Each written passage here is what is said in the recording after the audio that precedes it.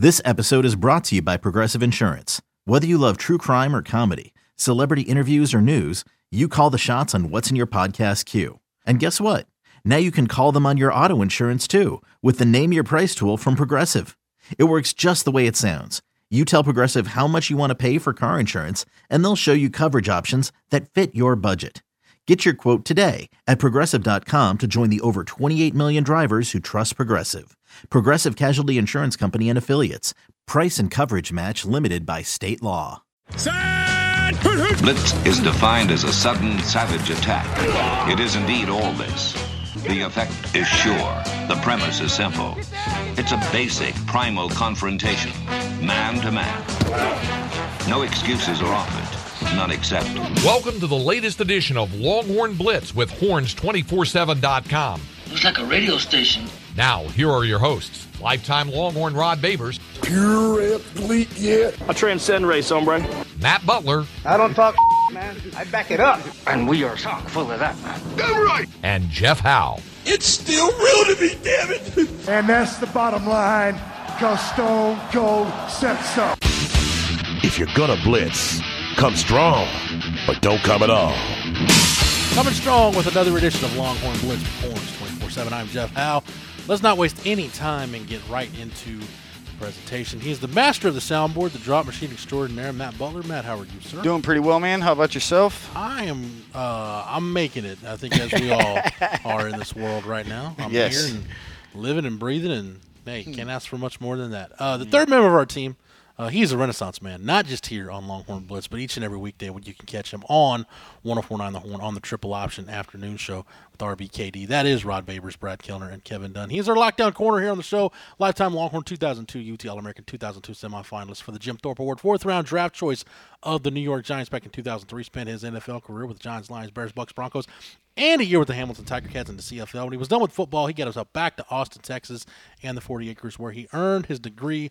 Whenever that T-ring comes in, we will make sure he wears it proudly. Nevertheless, he is a card-carrying member of DBU. When you get that All-American honor recognized by the NCAA, they make sure you get one of those black cards. Number 21 in your program, number one in your hearts, Mr. Rod Babers. Rod, how are you doing this week, Yeah, brother? you know the intro as always, brother. I needed it this week, too. I needed that intro. I appreciate it. Yeah, I'm doing great. It's been hard for everybody this week. Strange times, but what a time to be alive. I'm sure everybody in every era of life has said that, and it's been true. What a time to be alive. Yeah. Yeah. On our show, 2020 just keeps throwing different things at us. And just real quick factoid for everybody listening. Craig Way threw something at me. We do an inconceivable segment every day on I heard the that Tower today. from 10 to noon. I know where you're going with this one. It was crazy. The last remaining child of a Civil War veteran just passed away in this country. I heard that driving home. And I was like, there's no way. And Craig went down the story and did the math, and I was like, man, I had no idea. It was unbelievable. I couldn't believe it either. I was like, that's no way. I don't even know. That math doesn't work out. The math worked out. Yeah, you guys went down the rabbit hole. And We the did. Math worked I went out. down the rabbit hole so far that That's crazy. the Civil War veteran, so his stipend at the time in 1924 when he married this woman's mother, his stipend from the Office of Veteran Affairs was $73 a month. And you might say, well, $73 in I was about to 1924. say, dude, that's pretty good. With inflation today, Rod, that would be a monthly stipend of almost $1,100. Damn good stipend. Yeah. Pay off. That's what I'm pay saying. off rent. Pay off something like man. that. That's pretty good. Yep, Getting close to a mortgage I right know. there. You said like she was 30 something and he was 80 something when the child was mom conceived, he was 80. I believe he was 81 and she was 34. Yeah, it was a 49-year difference or something when they were married, which Yeah. is just absurd. And then Craig said though in the Great Depression around that time, I guess that's when they got married, either right around that. That wasn't uncommon because women were just looking for somebody to take care of them. They need a sugar daddy, basically. Yeah, and he was. That's like I told Craig. I'm like, we got to retire inconceivable because I don't think we can. There's no way we can top that. that. Was crazy, man.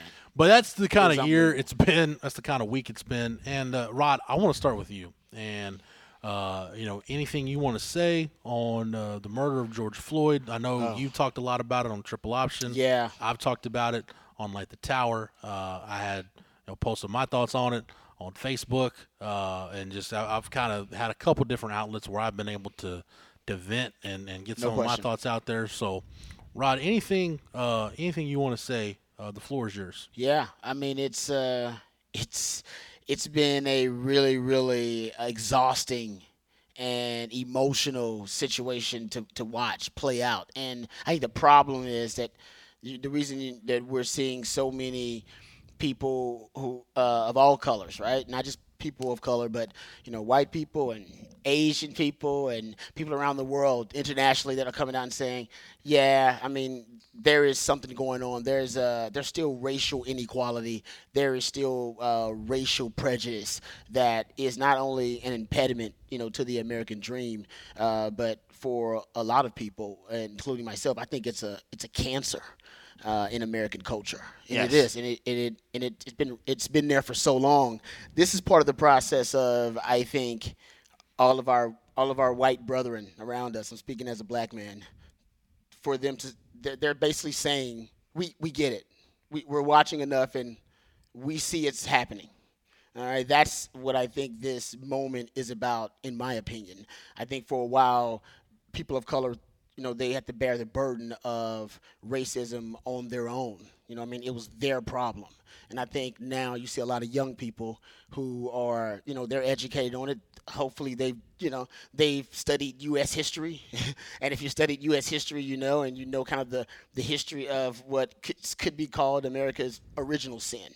All right, and there wasn't real reconciliation, if you will, from those days, and I think now those demons are coming back to haunt America. You just have a lot of people saying, okay, we get it. We believe that there is racial injustice, there is some racial prejudice, and unfortunately it is too often played out with with police departments and community policing and their relationship with the community. That's where we're seeing it played out on a national stage. And as Will Smith said, racism isn't getting worse; it's getting filmed. I mean, people are just getting video. Everybody has one of these now, and now just like the civil rights movement, when white people decided, listen, I don't necessarily have a lot of black friends, but I don't believe that any human being should be lynched or hung or have dogs sicked on them or have hoses turned on them and be beaten with clubs, which they were watching. Come those images coming into their living rooms. They decided, whoa, America decided, no, that's not what we want. We got to change something. That ain't right. We may not have the answer, but that ain't right. And just like we watched George Floyd be murdered, just like we watched a lot of other people of color, unfortunately, be murdered at the hands of the police, I think America's just saying, why couldn't you just charge those 3 or 4 guys that murdered George Floyd and were there? That's the whole point of this. And right now, only one of them has been charged. And the truth is, all 4 of them should have. You let now 10,000 people are probably going to jail around the country before they just have put those 4 guys in jail. That's the problem. That's what everybody said. That's the problem. You shouldn't have had to convene a grand jury and all that when you saw on video this guy murder someone. Expedite the process then. And then the justice system, if he's innocent, the justice system will bear that out. That's what they tell people of color. It's like, whoa, if you're innocent, the justice system, it will reveal that, okay? It'll reveal that. You'll be fine. And if that's the case, then let him be fine. He'll get up a lawyer, and then we'll look at the evidence. And the truth is, too often that hasn't been the case. I mean, you've watched cops go, unfortunately, without accountability, and even good cops. And there are more good cops than bad cops. We know they're just a few bad apples amongst a bunch, but the truth is, those are the ones who are being exposed. They're part of the problem. Just like on the other side, the looters and the rioters, they're part of the problem. They're the bad apples on the other side instead of peacefully protesting and exercising your First Amendment right. They're the ones on the other side that are polluting the message. You know what I mean? And you put it perfectly there. You just want equality and want those cops. If anybody is going to be complicit in killing, and that's what the chief of police for Minneapolis said, then any other citizen that's equal would be arrested at that time. Exactly right. And right now, the police are not being equal. They're actually being held above society in that regard, because any other human that had that footage would be charged at this point. And I mean, to your point, Rod, it's something all this past week. Like, I wanted to talk about it last week, but it's always that point that, like, you let people like you have been talking forever about this. The problem is white people haven't listened. And that's the issue what we're dealing with now, because you explained what happened in the 60s and 70s, and it brought attention to it. Yeah. But not everybody listened to it. And that's the issue now with white America, is that they don't listen to what's going on. They act as if they know that, well, no, everybody's right. Cops are here to protect these things. And if you are silent, you're complicit. I mean, Obama ran on the platform, say something. It was something that he was telling people to do. And then if that's what we got, the next generation of kids are saying something and do believe in that. And that's what we were taught. And like, I was raised basically by women in my entire family, and you saw the same thing. Women didn't have rights for a long time. My mom has, there are 7 aunts.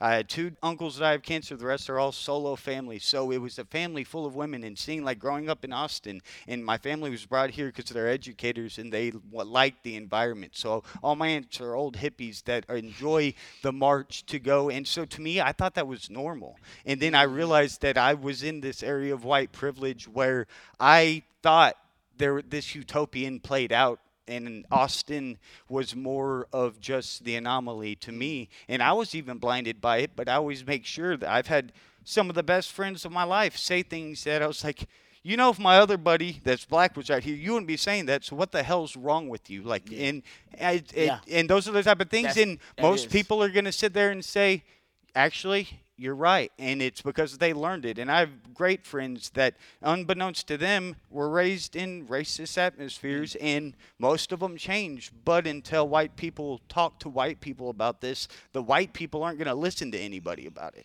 Yep. I revealed something on Light the Tower about myself. I don't know a ton of my friends who know me know this about me. My mom's Hispanic. So, you know, there was, not that I dealt Rod probably near to the extent that you did with it, but I can remember, you know, one of the early in my life, I'm probably kindergarten or first grade, having to ask my mom what this specific slur meant. And I remember her reaction and was hoping that I would never have to deal with that. And so I got a little taste of it, but I want to tell you a story that for me, with everything that's happened recently, it was kind of the wow moment for me that really made me think of it. When I was 17, I got pulled over, just, you know, my hometown by a local PD. And it was raining, and I had an old car. The window wouldn't roll down. So the cop is like motioning for me to get out of the car. And I don't know if it was just at night, if it was the Oakland Raiders jersey I was wearing. I don't know what spooked him, freaked him out. But the next thing I know, he flings my door open, and I've got a gun about a foot from my head. And I'm being held at gunpoint during a route. I had a taillight out. It's a routine traffic stop. And I'm being yelled at to put both hands on the wheel, look forward, do not move. I'm thinking at this point, like, what, one of my buddies like put something in my car? Did I get called? Or, like, it's like an out of body experience. Like, you don't know, you're confused, what's going on. So does the whole deal. You know, asked me for my ID. I reached and he's yelling at me slowly, and I hand him my ID. And again, I grew up in a town population less than 1,000. You know, my dad. Everybody knows my dad. Yeah. He takes one look at my ID, realizes who I am, and says, I'm so sorry. Please, you know, go ahead and go home. This was right by the high school I went to. So high school to my house, 7 minutes. By the time I got home, the cop, chief of police, my dad had gotten multiple calls. Wow. Apologizing for the traffic stop and the way it was handled. And as I think about that now, Rod, I think, you know what? How many... And my dad and I had a really important conversation about that. I was like, here's how you handle yourself at a traffic stop. Yep. You know, do not give up your civil liberties. Do not get out of the car. You give up all your rights when you get out of the car, et cetera, et cetera. And now I think about it with what's going on in the world, what's being exposed, and I think how many young black men had to have that conversation with their parents way before anything like that happened. Yeah. More importantly, how many young black men didn't get to have that chance to have that conversation because that traffic stop ended with them losing their life. Yeah. And that's been kind of the wow moment for me that really makes you think like, wow, because people do perceive me to be white. I do have that privilege of I got to walk away from that. Yeah. Thank God. With no incident.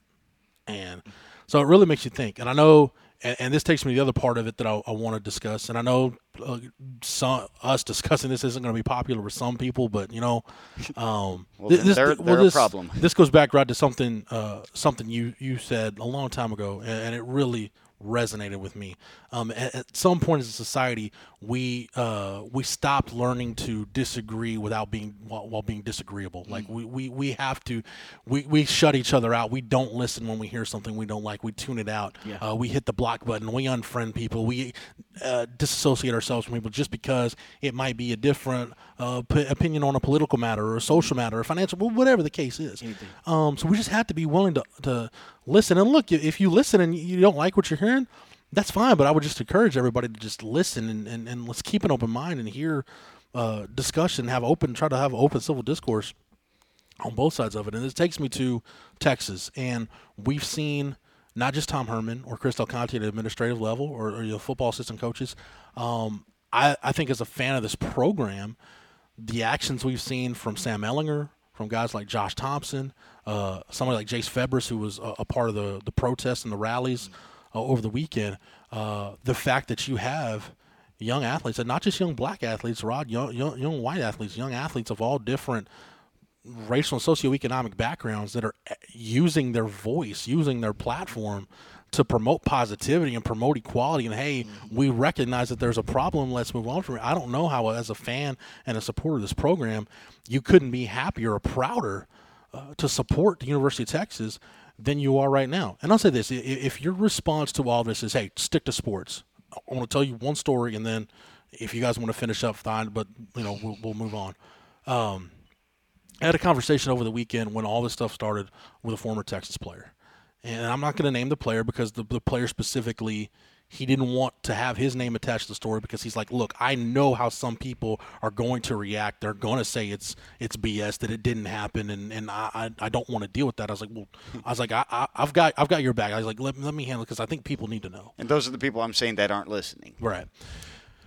When he was an active player, he was on campus and was just said he was walking in West Campus one night and had a group of white, I don't know if they were students or just white kids gathered on campus, down on West Campus, that threw bleach-filled water balloons at him and shouted racial slurs. No other reason other than he was just a young black man in the wrong place at the wrong time. And we were talking, he's like, they didn't even know who I was. They didn't know I was a player or anything. He's like, I was just in the wrong place at the wrong time. I was like, you know what's sad? I was like, it's probably the same people that cheered for you when you made a play on Saturday. Mm-hmm. So just be cognizant of the fact that if you want to tell an athlete to stick to sports, to stick to standing, getting in the end zone or putting the ball in the hoop or whatever, and Rod, I don't know if you can speak to this, but just, and I'm not saying this to disparage anybody in the city of Austin, because as Matt, you pointed out, we live in one of the most liberal, progressive, melting pot cities in the country. Fantastic. Yeah. But I say all that to say this. The next time you want to tell an athlete at the University of Texas to stick to sports, think about the stuff they deal with on a daily basis that we'll never know about, either because they choose to just block it out and move on, or they know that's the response they're going to get, therefore they choose not to talk about it publicly. Yeah, well, the stick to sports comment and retort, and trust me, I don't agree with that opinion, but hey man, you're entitled to have that opinion about, hey man, stick to sports. But it dehumanizes someone. Exactly. You know what I mean? Like we're all humans. If you can sort of think about that very simply, that we all go through different things. And I know there's another side to the argument about race relations in this country. There's some people that don't believe that there's anything that is wrong with our justice system and race relations. There are people that don't. Oh yeah, like, man, there are a lot of people. fine. I don't know what you guys are talking about. America's good, and you know what? They're entitled to that opinion. I totally respect that opinion. But I think there are at least 50. I think 60. I think more. 60 to 60% of 65% of Americans who believe no.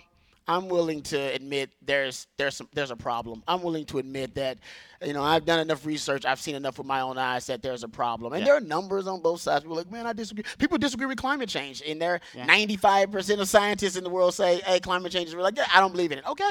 Yeah, they're entitled to their opinion. We just saw this with coronavirus. Yeah, coronavirus. Certain people are like, man, it's not that big a deal. And there's a large majority of Americans who are like, I don't think it's a big deal. But I don't think that's big. It's a big deal. But all the doctors say something else. It's something else. But you know what? And who knows? Florida opened up, and Florida said, "Hey, man, we're opening up. We really don't care about this. We're going to open up and be aggressive with it, and we're fine. And our numbers are going to flatline, or they're going to continue to decrease. And the numbers look good in Florida. You know what I mean? So who knows? Everybody's entitled to their opinion. My point about this is, there are people right now, and Tom Herman's one of them, right? Who you're considered a leader, and you got to work with 65% of that team is African American. And right now, there's a lot of Americans saying, "Yeah, man, I see the racial injustice. I see the mistreatment of black and brown people in a systemic form, and we would like it to stop." Yes. You know what I mean? And white people say, "Man, we want it to stop. We get it. We got our advantage. Can you just stop it now? We're a progressive society. We're done with that. Or we want to move on, and we got bigger fish to fry as a country." Because it's our problem, and there's some people like, this is not that big of a deal, and the media may be blowing up promotion, and that's fine. But as a black man, I date a white woman, and I'm going to marry her. She's great. Dude, we had to discuss, I had to stop running. I used to run at sunrise. I don't anymore. And I used to run with a hood on just because I wanted to get a good sweat. I'm trying to run. My girlfriend said, "You can't do that." She literally said, "You can't do that." And she's right. As a black man, I can't go running down Convict Hill at night with a hood on. It's just not a good idea. She's right. Yeah. And isn't that crazy? It's 2020, and she's right about that. I must raise my son, who's probably going to be biracial. I'm still going to have to raise him. That if you have the option between going to a dangerous situation and then going toward the police, you have a better chance of survival heading to a dangerous situation. Yeah. Because if you go toward the police, there could be something bad that could happen, and that 1%, that one bad apple, that whatever the police do, that guy could be having a bad day. Yeah, and he can find Robbie, and that's the point. And that's common in black households. It's almost considered parenting malpractice not to raise your kids to literally fear the people who are supposed to protect and serve. And whether that's the biggest thing right whether there. that is false or not, whether that is, you can say, "Oh man, that is irrational," but it exists. And I think all of our white brothers understand we know it exists, and we think it exists for a reason. Yes. And even the police should be like, "Well, I don't want you guys to fear us. There shouldn't be no reason for us." And you know what? It's a disservice to the cops because now the cops look like the enemy of the state. Yeah. You know what I mean? Everybody thinks, and that's not true. I think my grandfather was a sheriff in Louisiana. I got a cousin that's a Secret Service agent. I got another cousin that's HPD. I got a family that's cops all over the place. And even they would tell you, yeah, the system needs to change. And that's all everybody's saying. So whether it be, we can't waste a moment. Get the guys arrested, because I think even if you're a Republican or you're a Democrat, can't you agree that those 4 guys who were there when that man was murdered, don't they deserve to go to jail, MAGA or not? Yeah. Give a damn what you vote for. Those guys deserve to go to jail. Yeah. And that's what I think was all we're saying. And then after that, let's get every cop a body cam so every cop's story can be told. So nobody can tell the story of the cop. So nobody can point fingers at him and he can say, "Man, I was in a dangerous situation at one point. Y'all don't understand." No, I want to understand. Yes. So let's get every cop a body cam, and let's go back to community relations with our police. Absolutely. You know what I mean? Absolutely. The cops should know all the business owners in that community. And you know what I mean? There should be more training for cops instead of just self-defense and firearm training. Rob. How about community 100%. relations training? How about, teach them how to relate? Most people, I don't think they are racist. I think racism is taught. Yes. That's just what I believe. And that we all must agree that if it's being taught, because black people are teaching it. We're teaching stereotypes to our kids about cops. Yeah. That's what we're doing, basically. Yeah. All cops aren't bad, but I got to teach my son Survival. to run away from the cops anytime, any situation. Do not call the cops. You don't want to be in a situation with them. That's crazy. And you've chronicled those things. Yeah, so my point is, I think we got to get back to some basic things, man, and we got to help our police because they're ill-equipped to handle what's going on right now. They're not equipped to handle it. You know what I mean? They don't have they don't have right now the communication skills with the community. They're not giving them communication skills so they can go into the community and they can de-escalate situations instead of them always escalating. And if my life was on the line here, I don't know if I'd always make a good decision too. They got to be better trained, and if they're going to train them more, they got to pay them more, and then they got to make restrictions on who becomes cops. Don't let the bad apples in. Let's let nothing but the good apples in, and let's pay the good. Let's pay the good apples good money, and let's protect them. Let's give them resources. It's a failure all around. It ain't just. You're good, Rod. You're good. Just take your time. You're spot on, man. It's ridiculous. Yes, the de-escalation is the main ridiculous. word you said. It's like we're heading toward a civil war. It's crazy. Don't understand how you can politicize it. It's just who is for racial injustice and who is for police brutality. Nobody is. No policeman should be. It shouldn't be your political ideology. It shouldn't matter about that. And I don't know, man. We got to come to a place of healing. And you said it perfectly there with the de-escalation and the idea of protecting and serving. And if you're a good cop, that's what you do. And nobody is indicting those guys. That's just a part of helping the society. And the only unfortunate thing now is, like you said, cops have been scared at times. And now it's almost as if in public they're the minority. And that's why I'm also afraid of that tipping point. Hopefully that wave doesn't ever get to that point. But for this point, it comes down to, like you said, we're all humans. If you care for your fellow human, it's simple to see what's right and wrong, and that's the only side you need to be on. There's some of that, man. I see people kneeling. Ironically, Colin Kaepernick was kneeling 4 years ago. It angered a lot of the country. Nobody wanted to hear it. He literally was kneeling for the very reasons that we are having these conversations, because he wanted to bring awareness to police brutality and racial injustice, and people vilified him. You know what I mean? He became one of the most hated men in this country. And ironically, the policeman who murdered George Floyd did it by kneeling on his neck for 5 minutes till he couldn't breathe. And all Colin Kaepernick was trying to do was save a George Floyd. Yeah, and he did it. He did it by taking a page out of MLK's playbook, who everybody wants to quote: civil disobedience. Find a way to bring awareness to the cause, bring it into everybody's living room, and do it in a way that are not going to hurt anybody. It's not going to be looters and rioters. He even told Eric Reed not to protest with him. He said, man, don't protest with me. I'm going down this avenue alone. He knew. It's going to be the end of my career. You shouldn't do it with me. He discouraged players from kneeling with him because he knew. He said, it'll be enough when I do it, and trust me, he knew the ramifications. And he did it silently first. And he did it, And nobody thank noticed. God for Nate Boyer, because Nate Boyer is the reason that instead of sitting, he kneeled, because Nate Boyer, lifetime Longhorn DBU shout-out, decided to tell him, who didn't agree, by the way. But understood. Didn't agree with him, but he said I fought for your right to do it. I risked my life so you had a right to your First Amendment right to protest. Very simple. In any form you want to, as long as you're not harming anybody, you can do what you want to do. And he said and it's more honorable to kneel, though. We kneel, and we honor something by kneeling, and that's why I love that Longhorn DBU interjection into the conversation. Then. Now people are kneeling across the country. I don't know if they're doing it for Colin Kaepernick or they're doing it for for George Floyd. I have no idea. Well, but it's ironic. It's Shakespearean irony that in the end, Kaepernick can win at the end. The one thing that he was trying to get everybody to do 4 years later, everybody wants to jump on board and do it. And it's like, and Colin Kaepernick was just trying to do it like MLK taught us all how to do it, And you didn't want that protest, and now you don't want these protests either. Yeah. Well, hell, man. We got to figure out a way to protest now. I wanted to do it on the biggest stage in America, on the biggest TV show in America. I'm going to take a knee, and everybody's going to talk about it. And then they'll talk.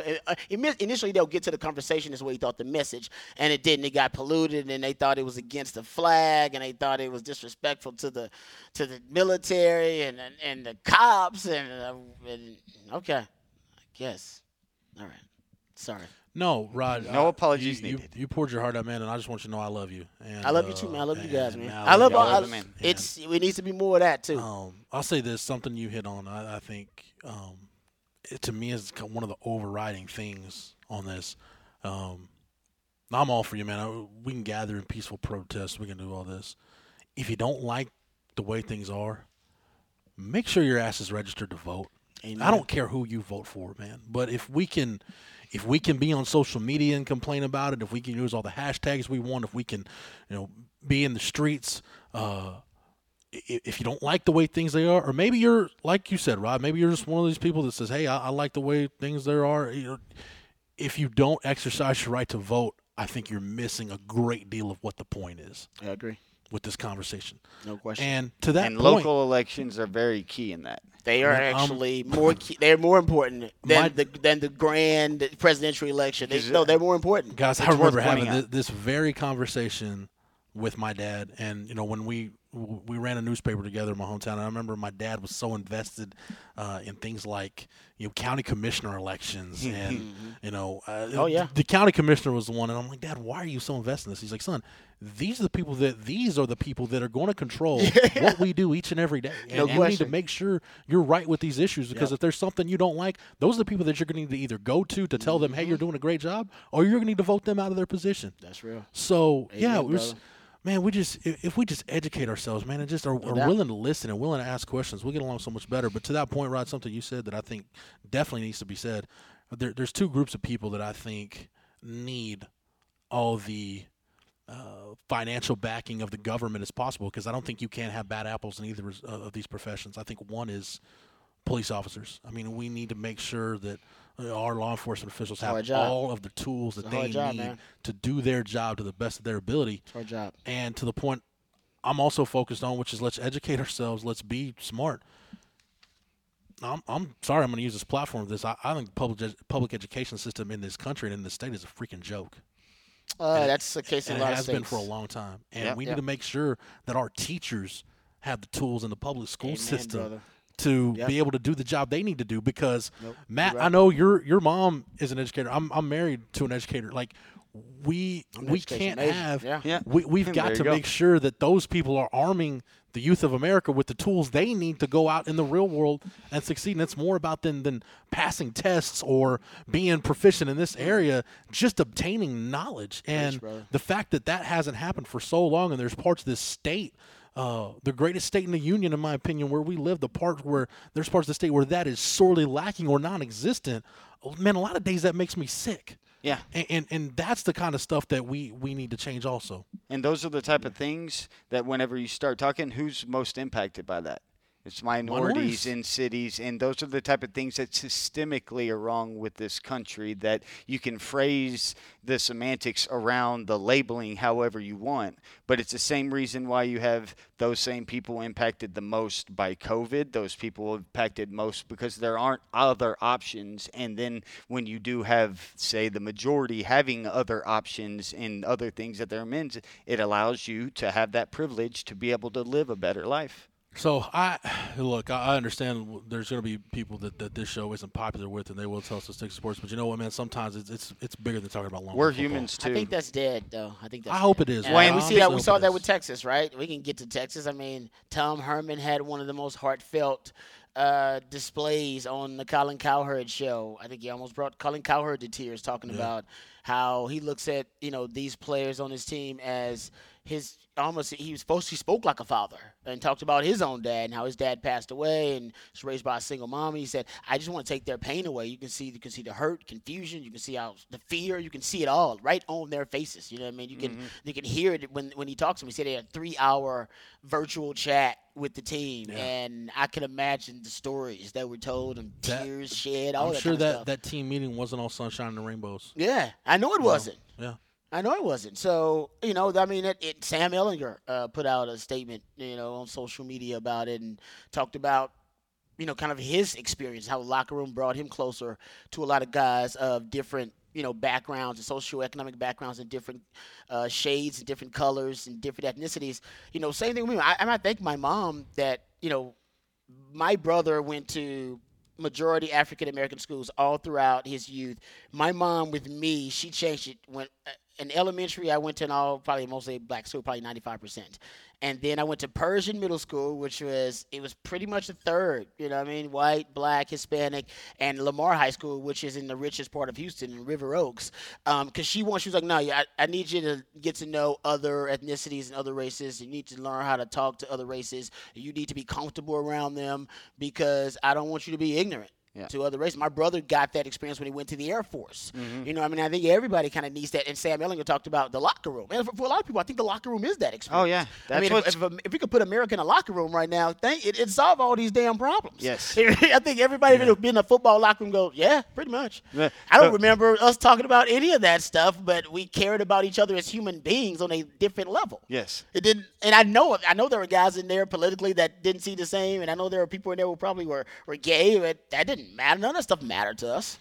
Yeah, that's I talk about coexisted. Yeah, I talk about my experience around the locker room doesn't extend beyond high school, but I remember, and I'll shout him out, Greg Carter, my high school football coach, who's an assistant here in the Austin area, Vista Ridge, used to always tell us, is like once you walk through that door, it doesn't matter if you're white, brown, black, rich, poor, both parents, single parent, no parent, you can leave that all at the door right here because we're all working for one thing. We all are driven by a common goal in here. It doesn't matter. Yep. Yeah. Yeah. And that's one thing what makes the Kaepernick issue so absurd, too, because the second they walk out of that locker room and the rest of America consumes it, it's totally altered and different.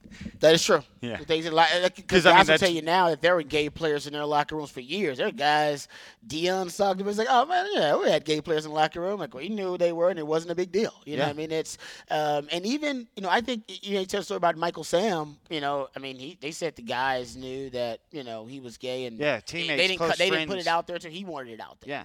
So, respecting the rights of the guys. I mean, I don't know how the guys feel about that kind of stuff. You know what I mean? If they're against it or for it. I don't know why anybody would be against it, but when you respect your fellow man, you're letting him put himself out there. That doesn't come up usually in a team atmosphere. Like, we don't care about that. We care about the human being. Exactly. And then you get to learn stuff like that and go, oh, interesting. Yeah. All right, good for you. You listen to what the human was saying, and that's the same. Now I have a relationship with the man or, or the woman. All that other stuff is periphery. Yeah, and that's where, like, full circle with what you were saying, we're all humans, and to the stick to sports crowd, it's like, okay, when you come home from work, do you expect everybody to just make you talk about your work for the rest of your life? Do you talk about anything else in your life?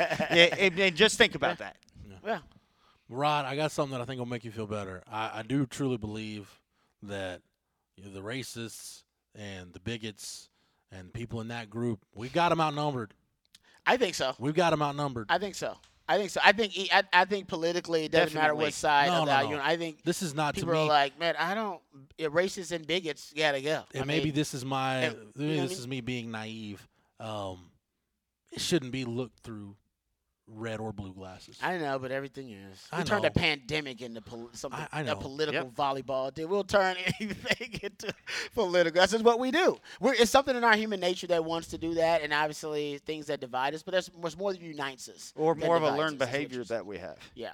So, but the locker room is a perfect example of that. And I think people don't understand, and Jace Febris was very vocal this past week. Andrew Jones was very vocal on social media, and Jace Febris was actually out at the protest in Austin. And the Oklahoma player that tested positive for COVID, Oklahoma State, You're right, Beniga, is that his name? Yeah, you're close enough. All right, I'm sure I screwed it up. I don't know how to pronounce it. But he said he was out to protest, and that's probably how he ended up getting COVID. So you see these young guys and these young student athletes, and they're going to have their voice heard. They have a medium to do that. Tom Herman and CDC have already said they're not going to discourage the young men. Remember, Lil Jordan Humphrey had the letter to America or whatever, and everybody was some people were upset, and then they were like, CDC, you should say something to him. CDC like, man, this is First Amendment right. He can just say what he want to say. Exactly. He's a student athlete. This is his platform. Don't get mad because his platform is larger than your platform. Oh, but the image. That's what Tom Herman said. He said, I'm not gonna deny these guys this great platform for being a student athlete at the University of Texas, one of the biggest brands. So it's gonna be, because remember Shaka a couple of years ago, he got into some political waters, remember, and he talked about the country and who they elected, and then got into some of the history of the country a little bit. And Brian Davis reported that the president told him, stand down, like don't do that. Don't stick to Texas basketball. And now it's amazing. We're just in a different world. Just for a few years later, I mean, talked about Colin Kaepernick and Shaka Smart even getting reprimanded for getting into those political waters. Now talking about social issues and talking about racial issues or maybe even political issues. Now people are getting criticized for not doing it. Now, if you don't do that, whoa, Michael Jordan even had to say, said something. That was amazing. It was like, whoa, Michael Jordan said something. Michael Jordan never gets into political waters or any social issues. So I think the time, some Americans are not going to like this, the time of you looking at your sports stars as just, he's my fantasy football, pick in the third or the fourth round. I think those days are done. You're going to have to decide between whether you want to root for the human being who also wears that jersey for that team, because these guys they're going to start making their opinions known, and we're not going to like it. And by the way, that's going to be on both sides of the aisle. And that's There'll be some other guys on the other side who will go, well, you know what, I disagree with this. They'll make their opinions known. But you know what? Some of those will be in the same locker room, and it won't be a big deal there. Yeah. Because we can disagree, as you pointed out, Jeff, without being disagreeable. Yeah. But there's some things we should all agree on. And yes, what's right and wrong. Very simple things. Some things we gotta find middle ground on. That was my issue, like with James Dolan with the Knicks. Like, well, we didn't we didn't feel we had the proper perspective or however. Where I'm like, you can't come out and say racism is bad. Very simple. That's all he would have. Then he comes out Tuesday and says, well, yeah, we don't agree with racism in any shape or form. I'm like, you couldn't have just said that Monday? Always complicating the issue. But I will say this. I don't agree with it, but okay, you have your right to not want to talk about a certain topic, or if you don't want to, not address it. And now you got to pay the price for it, because there'll be blowback for it. But it's America. I don't want people to feel afraid to disagree. Yeah, we should all be disagreeing. That's why this country is awesome. We're gonna disagree about it. We do sports radio for a living. Half the time on this damn show, we are yelling and screaming at one another about a topic. Disagree. Yes. We screamed at each other over Duke Thomas for a whole summer one time.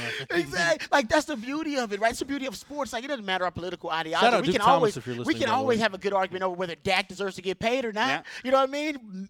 MAGA, Obama, like, oh no, man, we can always have that. And matter of fact, you might agree with that guy about Dak, and that's the beauty of sports. So let's disagree about some things, but we got to find common ground. We know that. Can I interject real quick? The young man at Oklahoma State. I want to make sure we get his name right. And anytime, like, especially when I was in recruiting, I would ask kids like name pronunciations, and some kids like, it doesn't matter. No, it does matter, man. It's your name. It's your name. It's your family name. Yeah, I want to make sure I get it right. That I'm not.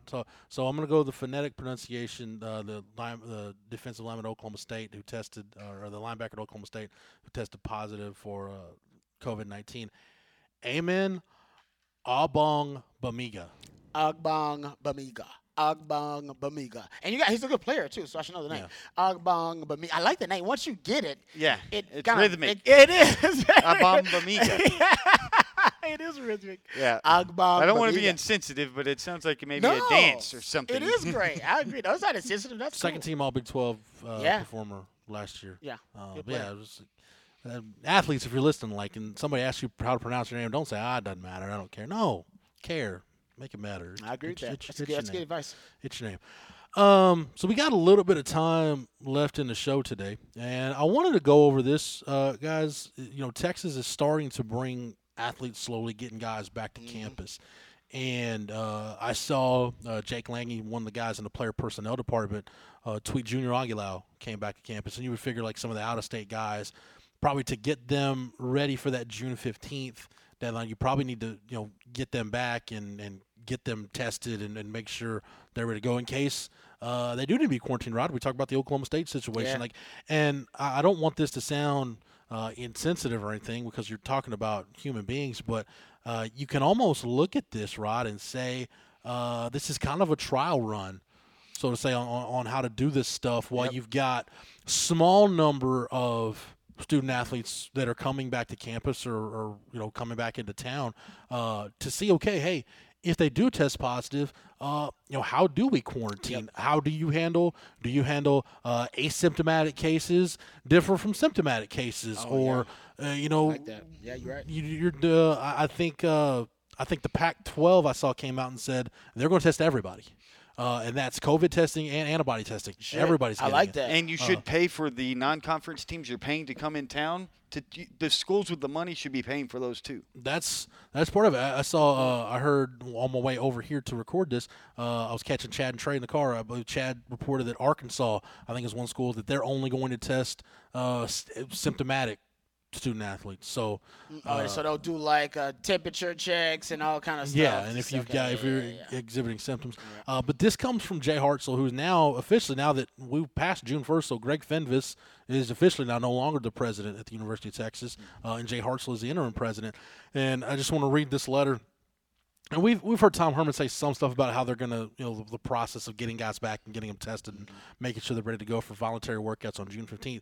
This is from Jay Hartzell's letter, which came out Wednesday morning. A recent Big 12 directive will enable football student athletes to begin voluntary athletic activities on campus with UT strength and conditioning staff present starting June 15th, which I think we all were very much aware of that. The student athlete return to campus task force is finalizing the policies and procedures to safely support these activities. The first phase onboarding program will consist of a robust screening process that includes testing, physicals and questionnaires, mandatory physicals, daily screening, and COVID-19 safety education / training conducted by the sports medicine staff must be completed before student athletes may begin the second phase of workout program. So, Rod, Texas has got their parameters in place for how they're going to handle it. And all this, it's all ramping up to, are we going to have in what iteration, I should say, for lack of a better term, are we going to have college football in 2020? We haven't spent a ton of time talking about it on this show, but I think it's worth it to bring it up now because, okay, now you're getting guys back to campus. We're seeing guys test positive, et cetera, et cetera. Now we're starting to see, okay, what are going to be the effects of this and how? More important, the important part for me is how are these schools going to handle it and what does that kind of give us a snapshot to into maybe how they would handle it in the fall? I know. I mean, it's the questions seemed almost, it's infinite amount of questions that come up in scenarios because, right now they're phasing guys back into, kind of on campus activities, right? They're phasing guys back in, but more issues are going to come up when the student body comes into the equation, right? When they allow people back on campus. Those questions we don't even know. You know what I'm saying? So, yeah, exactly. Unknown California is scenarios. not allowing any of them so in. by the time you do master a protocol and master a way to do things, it's going to be obsolete. Yeah, because you even had SEC So you're right. You just got to have really smart people that can adapt to this situation. Because you already had in California saying that state schools weren't going to have kids on campus, and that's talking like a UCLA or a Cal whenever they come in. And then one with South Carolina saying their plan was USC? That's the Cal State system, so that's different from Berkeley and UCLA are separate from that. You're talking about like the Cal State school. That's okay. Fullerton, well, then I know one cetera. in South Carolina ended up saying that they would have kids until November and Thanksgiving break. And then after that, because of the idea that COVID's going to overlap with flu season and be very relevant, that they aren't even going to have kids back after Thanksgiving. So Texas and Texas A&M have followed suit with that. Basically, you're going to start the semester earlier in August and basically say, hey, once you're done with Thanksgiving break, nobody comes back. You'll just do final exams and Rod, you guys know how it goes. Once you get back from Thanksgiving, you're pretty much just reading and reviews and getting ready for finals anyway. So they're saying all that stuff's gonna be done so that remotely just because admits, you got to do all that in the spring semester anyway. So it shouldn't be foreign to anybody. If they're off by a week or two, that admits though there could really be an issue of this though, where they don't want kids on campus, which could really murky the waters for athletes. Oh, they're definitely going to have kids on campus. Now, how many? They may go 30%. Most of them online, but only athletes, so they can have college football. Because USC even announced they're going to have some kids on campus. So. Yes, and that's all so they can have college football. On their private, mostly, so they can do. Yeah, they can do whatever they want to do. It's true. And I think I've seen this, Rod. Some schools I think have given students a chance, the opportunity, I should say, if you don't feel like you can be on campus. I've seen some literature where you can. I know, but then I know there's questions about tuition difference between people who are going to do it online. I know that's been a hot button topic. Out of state kids. As well. Yeah, so I don't know. There's a lot to deal with, and then the infrastructure. All those buildings have to be running, even if say only a certain amount of kids are on campus. But you still have to have all the facilities, everything running, all the meal plans, all the employees, and all those things. There's so many layers to it. Yeah, and that's why when we talk about, okay, are we going to play football in the fall? It's not just as simple as figure out how many people can be in the stadium and give them masks and do temperature screenings at the gate. Like, no, like for these schools, in a lot of cases, guys, you're talking about completely taking your infrastructure as you've known it forever and turning it upside down. And then being afraid of liability if you don't do something right and are neglectful in this situation, and you were supposed to be a place of higher learning, and that's what they're most fearful of, because you can be liable for these situations. And hell, I would rather have Texas going to LSU to an empty stadium, because Texas might get a gift and not have to play with any stands and fans in Death Valley. But the reality of how to make this be implemented so quickly is going to be surprised. I wouldn't be surprised that they still, because there's no reason to rush it. You can always push back, and all other sports need football to start first. I heard the Texas soccer coach was on the Horn a couple weeks ago and was talking about, well, until football decides anything, all of us are just waiting, because they fund everything, and there's not going to be anything. So, in theory, you don't want to mess it up if there is another wave. So, you may see something be pushed back only because you easily can do so. You don't have to have your season end in January this year the way it always has in the past. It can easily be bumped back to make sure these parameters, or if you want to make sure the stands are filled, things along those lines. You don't have to rush it so fast. Yeah, I mean, I had Kendall Rogers, the co-managing editor at D1Baseball.com, which those guys do a phenomenal job covering college baseball. And I had Kendall on the show and asked him, I said, when you talk to college baseball coaches, what's their biggest concern? He's like, honestly, whether or not you're playing football, because that's if you don't have everything. If you don't have football, it changes the game completely. Well, they all can't survive. It's that simple. If football doesn't happen with the TV money for football, and then for the smaller schools, gate receipts, they cannot pay. That's why you had St. Ed's cut all these, and all these other schools have to cut stuff, because they can't pay for things. And football pays for the entire athletic, 85%. The other 15% comes from the NCAA tournament, and that's it. Yeah, but then I think maybe Chip Brown put it out there that 70% of the revenue that comes from football comes from actual fans attending. Yes. Either because they're the ticket sales or the concessions, and then big money. buying big money being there, buying boxes, whatever. So that's a concern too. Yeah, you still got to pay for everything, but can you pay for everything when you're only going to get 30, 40, 50% of the fans in the stands? And we're talking Power 5 schools can survive TV contracts. That's 60 schools, 70 schools. The other 70 D1 schools, and then every D2, every D3, those are all gate receipts, and that's what they basically live on. And then they have sort of what would be viewed as a local TV deal with whatever's going on. Man, it is a logistical nightmare, and Rob, and they got to go quick. We've seen it. We've seen it in society, like with restaurants, as we've done kind of the phased reopenings of things in Texas. You'll hear some restaurant owners talk about, 25% capacity, it's not even worth it for me to open the door. They have said, I've heard restaurant owners, thin margins, have said, it's not worth it for them. But to your point, Matt, I think to kind of wrap up everything you said, when you talk about football, and Rod, I don't know where you stand on this, but I think you're on the same page with me. You got to get this right. You're not going to get a do-over. Yeah, and I agree. I think whether it's and that's like Tom. That's where you need something like the NCAA, but they don't do anything. Leadership. It'd be nice. Right now's the time to disband from the NCAA. The Power Fives could just go do their own thing right now, and it probably. They're the only ones that choose to not give a football championship and only profit and take a cartel cut off the top. Yeah, you don't get me started. I know. We only have a couple. We can wrap it on that. But no, and this is why you've heard Crystal Conte and Tom Herman talk about this. You most of your time right now is just spent making contingency plans, because if you're Tom Herman, you've got to plan. Okay, here's what happens if I get. If I'm able to have the full blown mandatory team activities. Here's what it looks like on July 1st. Here's what it looks like on July 8th. Here's what it looks like on July 15th. And that might not sound like a big deal, but if you're talking about, is there kind of a mini camp deal in there before fall camp? Rod, you're talking about 6 to 14 days like that. That could drastically alter what your preseason looks like. Yeah. So it's just, you've got, it is, like I said, the best way to put it, man, at all levels of collegiate athletics and everything else, dude, it is a logistical nightmare. They're going to try to figure everything. No yeah, question. For sure. They're going to try. There's just too much at stake or at least I would say the doomsday scenario of not playing college football is something people don't really want to fathom because financially, I mean, that is absolutely devastating. It'll kill all other sports Tons of this people year. are going to lose their jobs, shut down athletic departments, some sports canceled forever. You can't. So I think they're going to push through and try it, and we'll kind of see how it goes. That's why I think at least if we don't know, you're playing games without fans, which I think for athletic directors and coaches is the worst case scenario, like to not have fans in the stands.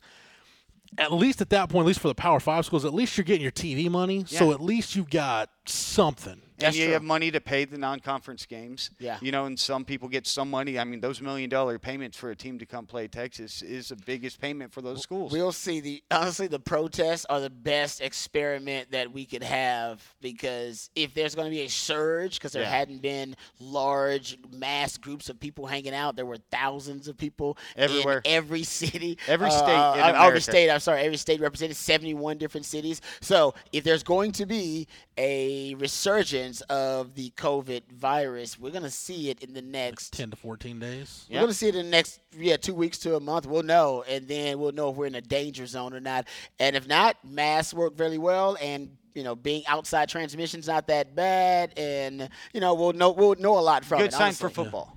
It'll be a really good sign for football if there's not an increase in COVID transmissions. Right. Introducing the Two-Way V4, where groundbreaking fuel cell technology meets fresh foam cushioning for the ultimate performance. With Fuel Cell, each step feels explosive, delivering unparalleled energy return. Paired with fresh foam, experience maximum comfort throughout the game. Its lightweight textile upper offers support and breathability without sacrificing agility. Whether you're hitting the clutch shot or locking down the opposition, the Two-Way V4 gives you the tools to play at a high level. Learn more and purchase the Two-Way for yourself at newbalance.com. All right, I want to thank everybody that listened this week. Thank you guys so much for hanging with us and letting us have a little bit of your time during the week.